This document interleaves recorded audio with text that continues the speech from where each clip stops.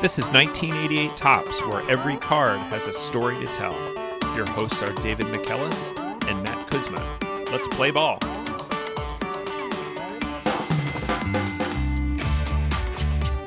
Welcome back to 1988 Topps. David, what's our card for this week? Our card this week is Floyd Rayford, card number 296, catcher, third baseman of the Baltimore Orioles. We will get to Floyd in just a moment, but we do have some follow-up from last week's episode, and we received another package in the mailbag. This one wasn't a gift, but it was a suggestion from listener Ryan that I should order the book Baseball Confidential. This book by Bruce Nash and Alan Zullo came out in 1988, and the book is described as the inside scoop on America's favorite pastime in the player's own words. And so the authors of this book surveyed players, took polls, asked different questions about managers, umpires, cheating, scandals, pregame rituals, all kinds of stuff. And so listener Ryan suggested, there's a bunch of guys that you talk about who are quoted in the book. You should check it out. And I picked it up because Floyd Rayford is featured in here and tells a good story. But then as I was flipping through, I found last week's subject, Glenn Wilson. On page 164 of this book, is listed among the klutziest players in baseball. He's second after Lonnie Smith. Whoa. When we watched that 1986 highlight video of Glenn Wilson, he was falling all over in the outfield. He would swing and, lose his bat and he was doing all kinds of crazy stuff. But they actually have a pretty concrete example of Glenn's klutziness, a weird injury. It says Glenn Wilson was sidelined for several days in 1986 by, of all things, a baby's crib. Wilson cut his foot while assembling the crib. Oh, no. So perhaps those two things are related. Glenn Wilson, one of the klutziest players, and also missed some time due to a crib injury. I think this is evidence that Sparky gave Glenn a bad rap and said that he was showboating in the outfield, diving too much when he didn't need to. It wasn't that he was trying to show off or trying to be extra dramatic. He just literally couldn't stay on his own 2 feet all the time. Another fun list that jumped out at me here was pitchers who don't look like athletes. And this one, there's 5 names listed. We've talked about every single one of these guys. Number 1, Kent Tekulve. Yes. Charlie Kerfeld. Yes. Rick Russell. Yes. Oil Can Boyd. Yes. And number 5, Jack Lazorko. What? I mean, come on. He looks like a goalie. Jack Lazorko was the epitome of athleticism and of kick saves. Who was even thinking about Jack Lazorko in 1988? Why was his name at the top of somebody's mind of players to come up with? But so I've enjoyed this book. We'll come back to this a little bit later when talking about Floyd, and probably in future episodes, because there are many players quoted and talked about. Excellent. Well, thank you, Ryan, for sending that suggestion. But now to our card, Floyd Rayford. And why did we choose Floyd this week? Matt, do you hear that music?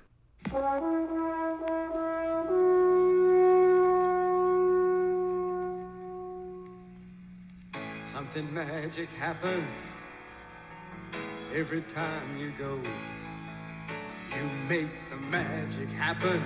The magic of Orioles baseball.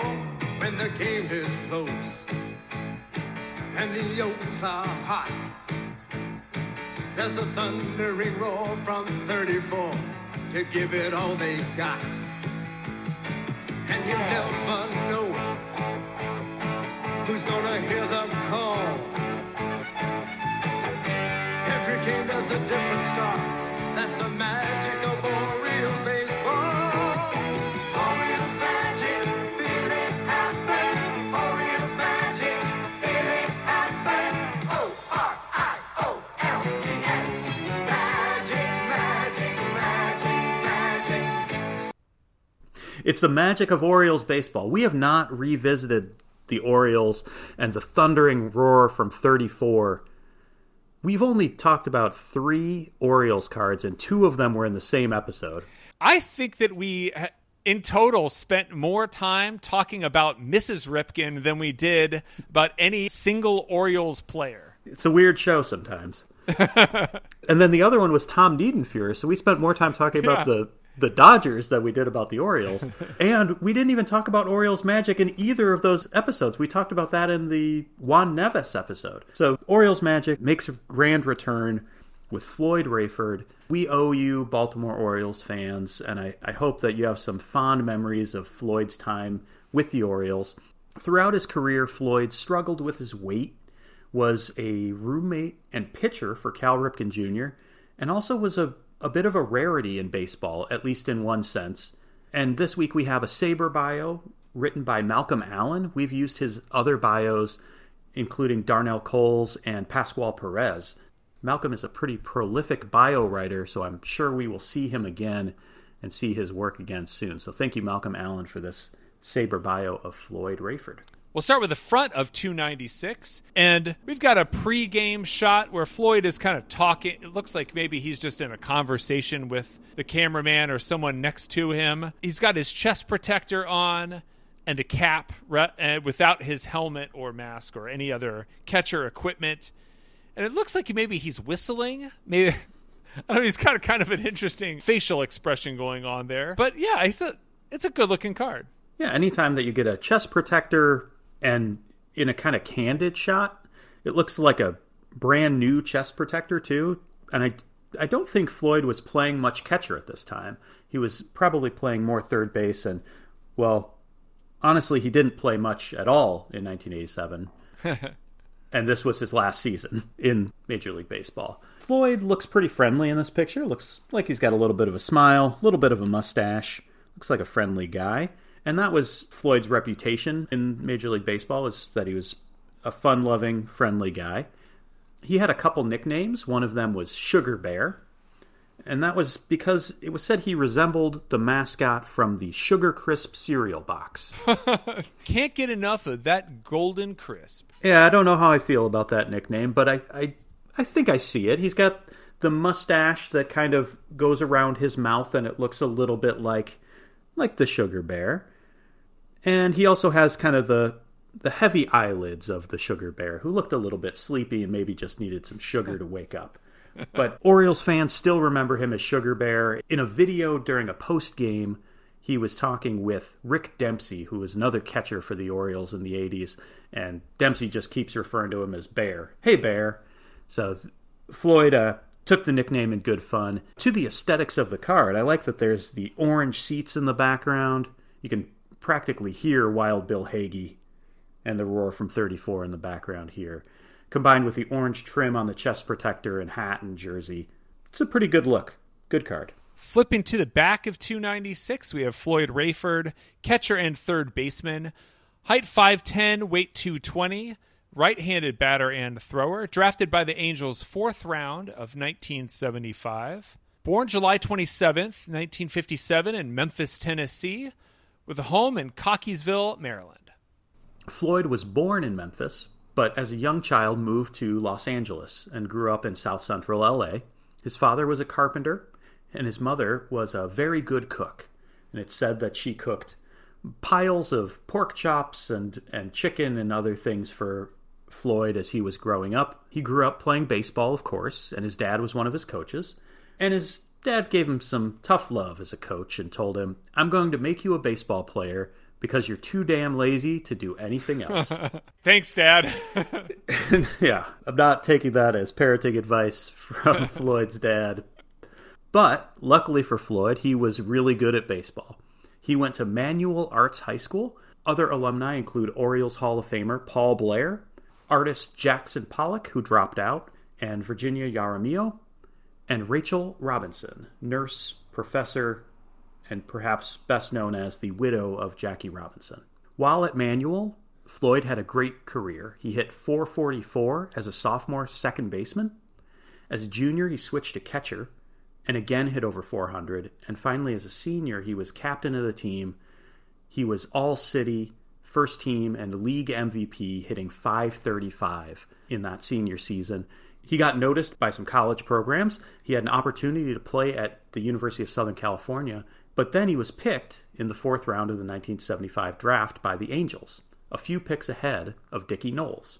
And unfortunately, because of a 1984 transaction here, we don't get to see any scout name on the card, but the scout, according to Floyd, who signed him, was Wally Shannon. And Wally Shannon was a minor league player for the Cardinals and then a scout for St. Louis as well, who helped sign Bob Gibson. He was later the scouting director for Cleveland, Baltimore, and then the Angels, and Wally passed away in 1992. And so he's sent to South Central LA to sign Floyd. The initial offer was $12,500. Floyd said, "No thank you, I'll go to college instead."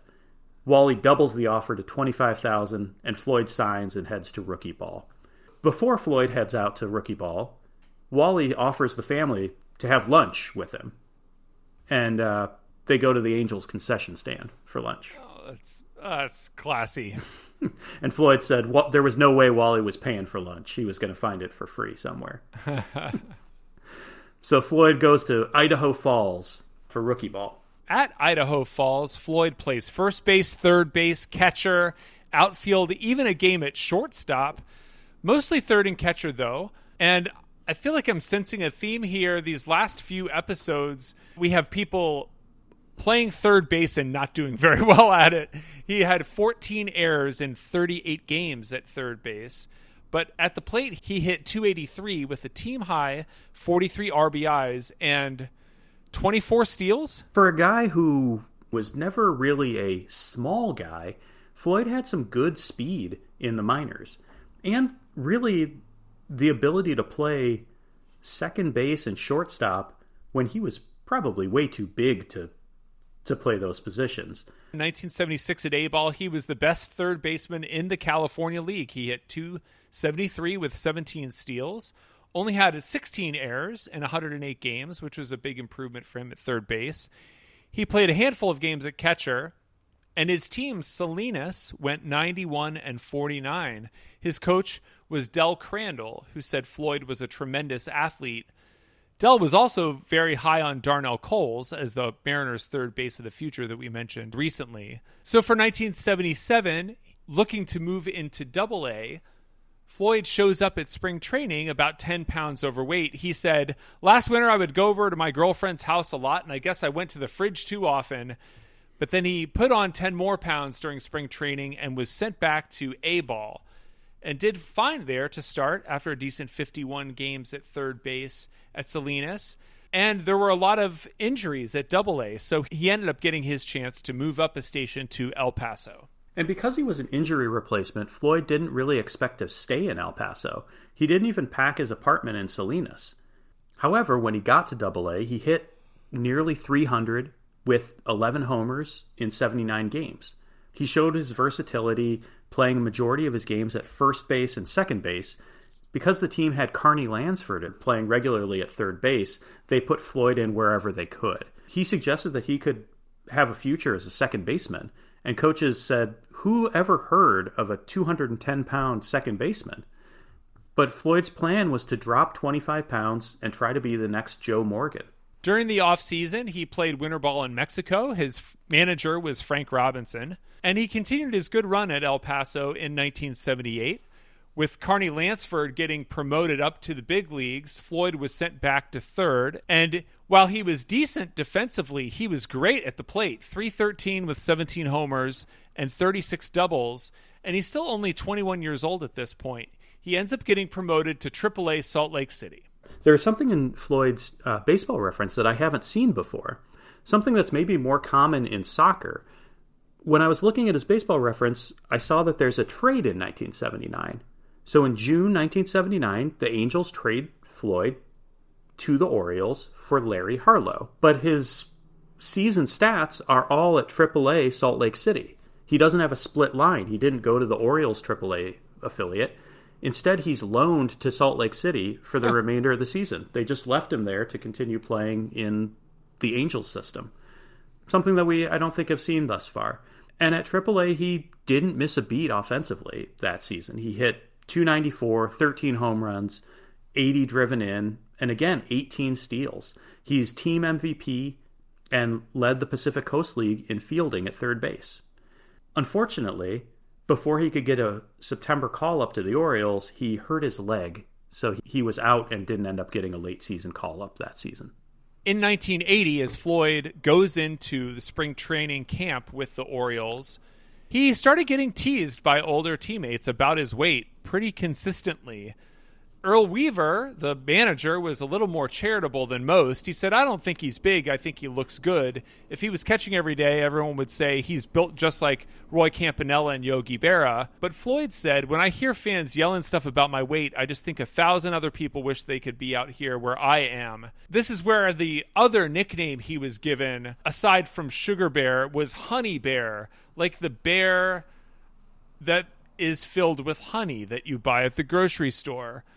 Which is not only pretty rude about someone's physique, but is also just kind of strange and maybe more than slightly racist. So I don't like any of these nicknames so far. And it seems like he was teased pretty consistently by teammates, but also in the media. The way that the news wrote about him was just bad puns and just saying he was fat. And, just not great ways to talk about somebody's body. We talked about the headline writers at Sports Illustrated when they discussed the Cleveland baseball team and what kind of creative puns they came up with. 1980s America, not the kindest when it came to people's feelings. Let's just be fair about that. But regardless of his looks, Floyd made the opening day roster of the Orioles. Earl Weaver was really interested in Floyd's versatility. This is a guy who could play third base or catcher. Except Floyd hadn't really played catcher since high school. But Earl Weaver was kind of a tinkerer and had an interest in moving guys around on the field. And so he wanted to have a guy with that kind of versatility, wanted to train Floyd up to play catcher in the major leagues. So Floyd plays a couple games in 1980, appeared in 7 games in April and early May. He picked up his first couple hits, his first off Paul Splitteroff and his second off Sparky Lyle. And then, unfortunately, he gets sent back to AAA Rochester. For the first time in his career, he didn't hit very well. He only hit .230 for the year, but he earned himself a fun fact on the back of the card. The fun fact is that he led International League third baseman with a .942 percentage in 1980. So he's playing third base there, not catcher, but then gets called back up and plays in 1 game at the end of the season in 1980. So 8 games total for the year. In 1981, he gets his first Topps card, and it is a Future Stars card, David. But he didn't make it back to the majors that year. He did get to play with a real future star. He got a new roommate and friend in Cal Ripken Jr., who was his teammate at Rochester. And Cal didn't like the way that Coach Doc Edwards was throwing batting practice. He said it was too slow. So instead, he and Floyd would arrive early and throw batting practice to each other, taking hundreds of extra swings. And according to Floyd, Cal had a great year, thanks to me. Ripken was the regular third baseman for Rochester and played some shortstop. Floyd split his time between third base and catcher.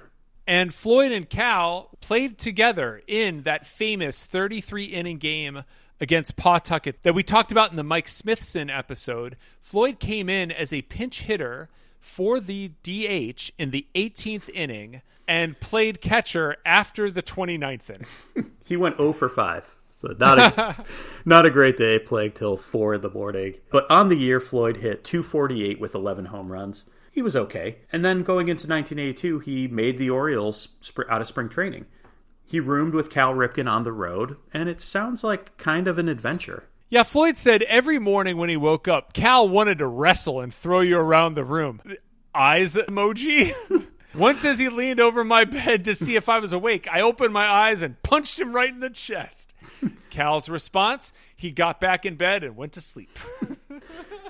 This relationship also led to some fun pranks, and once in Texas, Floyd was locked in a bathroom along with all of his luggage, so he ends up missing the team bus.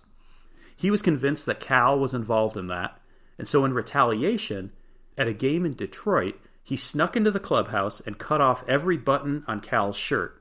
So when Cal left the ballpark, he wore a tie over his bare midriff with the shirt flapping open. So the fun relationship there. At the beginning of that year in 1982, he had the distinction of starting at third base and keeping Cal Ripken out of the lineup on May 29th. The very next day, Cal was back in the lineup on May 30th for the first of 2,362 straight games. So Floyd Rayford was the last player to start in Cal's place until 1998. Then we get into 1983, and as we know, 1983 is a big year for the Orioles. Unfortunately for Floyd, he started it in AAA and would play a big role in the Orioles' title run because he was traded to St. Louis. And he was traded for a player to be named later. And that player was Tito Landrum. Tito Landrum would hit the series-winning 10th-inning home run against the White Sox in Game 4 of the ALCS. And this trade was called the Orioles' best ever August trade deadline trade. Meanwhile, Floyd's in St. Louis playing 56 games at third base. He had a memorable visit back to Dodger Stadium near his childhood home. He hit a 3-run homer in his first at-bat there off of Baseball Boogie's Jerry Royce. On the year, he hit .212. He knew that the Cardinals had just picked him up as an injury replacement and that he wasn't really in their long-term plans. So then we have a this way to the clubhouse, and that is that the contract of Floyd was purchased by the Baltimore Orioles from the St. Louis Cardinals March 30th, 1984. And again, we have the bizarre passive voice of the Topps Baseball Corporation, the contract of Floyd. So Floyd misses out on the World Series, but he's back in 1984 with the Orioles, and the Orioles' backup catcher got injured, so Floyd steps right in as Rick Dempsey's backup. And for the first time in his major league career, he has a regular role to play. He plays in 86 games and hits .256. The Oriole Advocates named him the most outstanding new Oriole, even though he had been there through their farm system and had played in the majors as early as 1980. And Floyd said he liked playing catcher. And now having this regular role, he said, I was too busy back there to be nervous. When he's out at third base, he kind of got in his head about whether the next ball would come to him. But playing catcher, he's constantly busy. And so going into 1985, he's looking to have a more regular role with the team, but it started kind of slow. He only played in 14 of the Orioles' first 55 games. And then in June, manager Joe Altobelli was fired, and Earl Weaver comes out of retirement. We know that Earl likes Floyd, and it turned out pretty well for him. On July 30th against the Blue Jays, Earl told Floyd if he got a hit off Dave Stieb, he'll keep him in the lineup for the rest of the season. Floyd went 2 for 5 in that game. True to his word, Earl kept Floyd in the lineup, starting him at third base in all but 4 games. It is a really strange managerial decision to just put it all out there on one day.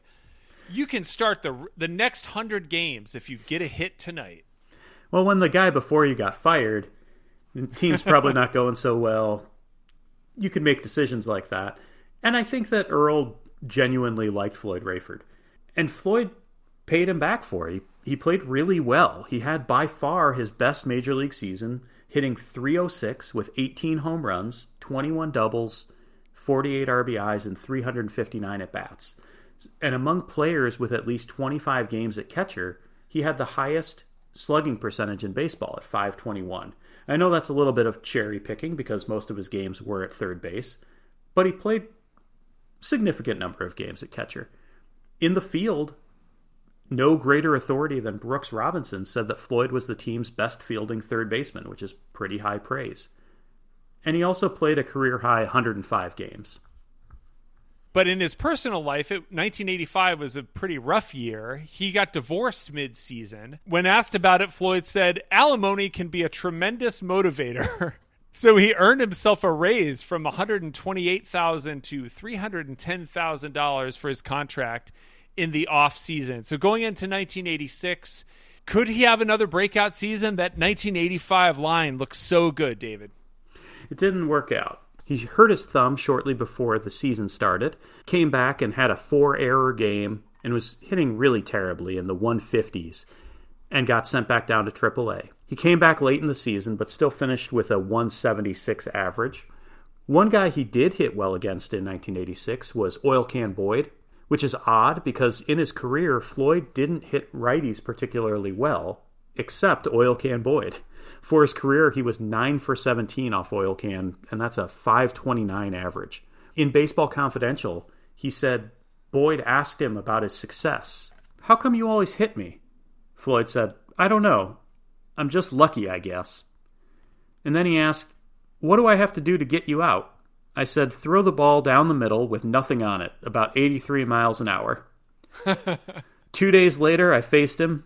His first pitch to me was right down the middle with nothing on it, and I took. His second pitch was the same, and I hit it up into the bleachers. We haven't talked since. So Floyd lost a friend, but when you're slumping the way that he was in 1986, you got to take those chances where you can get them. At the end of 1986, the Orioles end up putting Floyd on a weight loss program, and he put himself in a weight loss clinic. And he came into camp in much better shape and close to his target weight. However, the Orioles had picked up Ray Knight at third base and Terry Kennedy at catcher. So the opportunities for him to play were starting to close out. And after a few games, he ends up getting sent down to Rochester, where he plays for 48 games, then gets called back up to the majors. But in 20 games, he's only hitting .220 and ends up being released after the season. He tried to catch on with the White Sox in 1988, and then played for the Phillies AAA affiliate in Scranton Wilkes-Barre in 89, 90, and 91, but he never made it back to the big leagues. So closing the book on Floyd Rayford, his career line, 390 games in 7 major league seasons. He hit .244 with 38 home runs. And aside from Oil Can Boyd, Rayford hit better against lefties, .274 with 25 home runs against lefties versus .220 and 13 home runs against righties. In the love to face, there's some pretty high-profile lefties on the list. He hit .400 against Steve Carlton, .455 against Ron Guidry, and .546 against Jimmy Key. So some pretty good left-handed pitchers that Floyd was able to hit pretty well against. How about in retirement? While he was still playing in the Phillies system, he was also the hitting coach for that Phillies AAA team. He spent 9 years with the Phillies A-level affiliate as hitting coach, along with 1 season as a manager. After a year apiece with the Orioles and Brewers organizations, he was hired on by the Twins, and over the next 12 seasons, he was hitting coach at A, AA, and finally AAA back in Rochester with the Red Wings in 2010 and 2011. Those Red Wings were managed by Tom Nieto at the time, and when he was fired, Floyd went with him. He hasn't coached since 2011. He's remarried and lives in Florida currently. And he's working as a security guard at a home for mentally challenged adults. He said that he needed something to do, and he's a terrible golfer. So a fan favorite in Baltimore, but not a famous player, I think, to most of us who were collecting in 1987. So what do we think of him now that we've looked into him further? Joe Altobelli said, "Some guys just have a perfect temperament for the game. Rayford's one of them." And Floyd spent 2 decades coaching young players, and Floyd had a lot to pass along. He had played with and was managed by Hall of Famers during his career with the Orioles and Cardinals, but his career is also unique. Floyd was a black catcher in Major League Baseball. There's an article by Claire Smith, "What Happened to the African American Catcher?" in which Claire looks at the path of African American catchers, including greats like Josh Gibson and Roy Campanella and Charles Johnson. And there hasn't been an everyday African American catcher in Major League Baseball since Charles Johnson retired in 2005. Generally, African American representation in baseball is only around 8%. And many of the young players who have Major League aspirations are discouraged from playing catcher. Part of that might be access to equipment or access to coaching and even access to role models in the pros with no one to look up to who looks like you. Tim Anderson was asked if he ever considered playing catcher, and he said, "I wanted to play a position that used my speed and athleticism. Catching was never something that appealed to me. That position wouldn't allow me to use those skills." And so you have the players who are of a quality that they could make it to the majors getting discouraged from playing that position, as well as a kind of shrunken pool of players generally, with more young African Americans playing basketball or football or other outlets for professional sports. And even though front offices are more analytical now, there's still some kind of old school thinking about this. According to one college coach, front offices don't see black catchers, so they don't have an immediate player to compare to. And with the smaller pool of players, generally there's just fewer prospects. In her article, Claire talks about the importance of historically black colleges and universities in developing the pipeline of players. And there's a few catchers in the minor leagues, including Ian Moeller, who was a 4th-round pick of the Rangers in 2021. As he was growing up, coaches tried to move Moeller to other positions, but he made it a personal point that he was going to continue playing catcher. And part of it was that there wasn't representation, that he didn't see people who looked like him playing catcher. He said, when I was young, it was all about playing the game and having fun. As I got older, I realized it's about inspiring people. I've got young African American kids coming up to me asking how they can get on baseball teams, and that's important to me. I didn't really think about this when I was looking at Floyd Rayford's card as a kid, because I was used to seeing pictures of greats like Elston Howard and Roy Campanella, and it wasn't as rare, and it didn't feel rare because there were these faces that you knew. Josh Gibson is now, hopefully, getting that recognition that people say, that's a black catcher, and that's someone who's important in the game. So Rayford only really ended up playing 124 games as catcher, but this card was important as representation of an African American playing the position, and I think it's pretty neat that they didn't have him as a third baseman, but they have him with his chest protector on. So along with the importance of that representation, you have Floyd here as a kind of relatively obscure backup catcher, but he's still fondly remembered by Orioles fans. He shows up for autograph signings. There's a great video of him reliving some of the stories that we were just talking about with Rick Dempsey on a recent Orioles broadcast. And the media really during his time in baseball was not kind to Floyd due to his weight struggles, and it led to some headlines that just come off nowadays as bullying.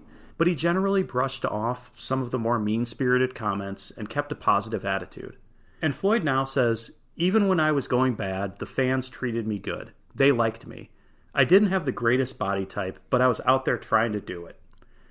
And Floyd would play wherever and play hard, and the fans loved him for it. Fan favorite with one really good season on this card and a legacy to leave behind. So a great player to find out more about today. So thank you, David, for that story. And thank you to you at home. If you've got the Crunch with Punch, we'd like to hear from you on Twitter. We are at Tops1988. Thanks a lot, and we'll see you next week.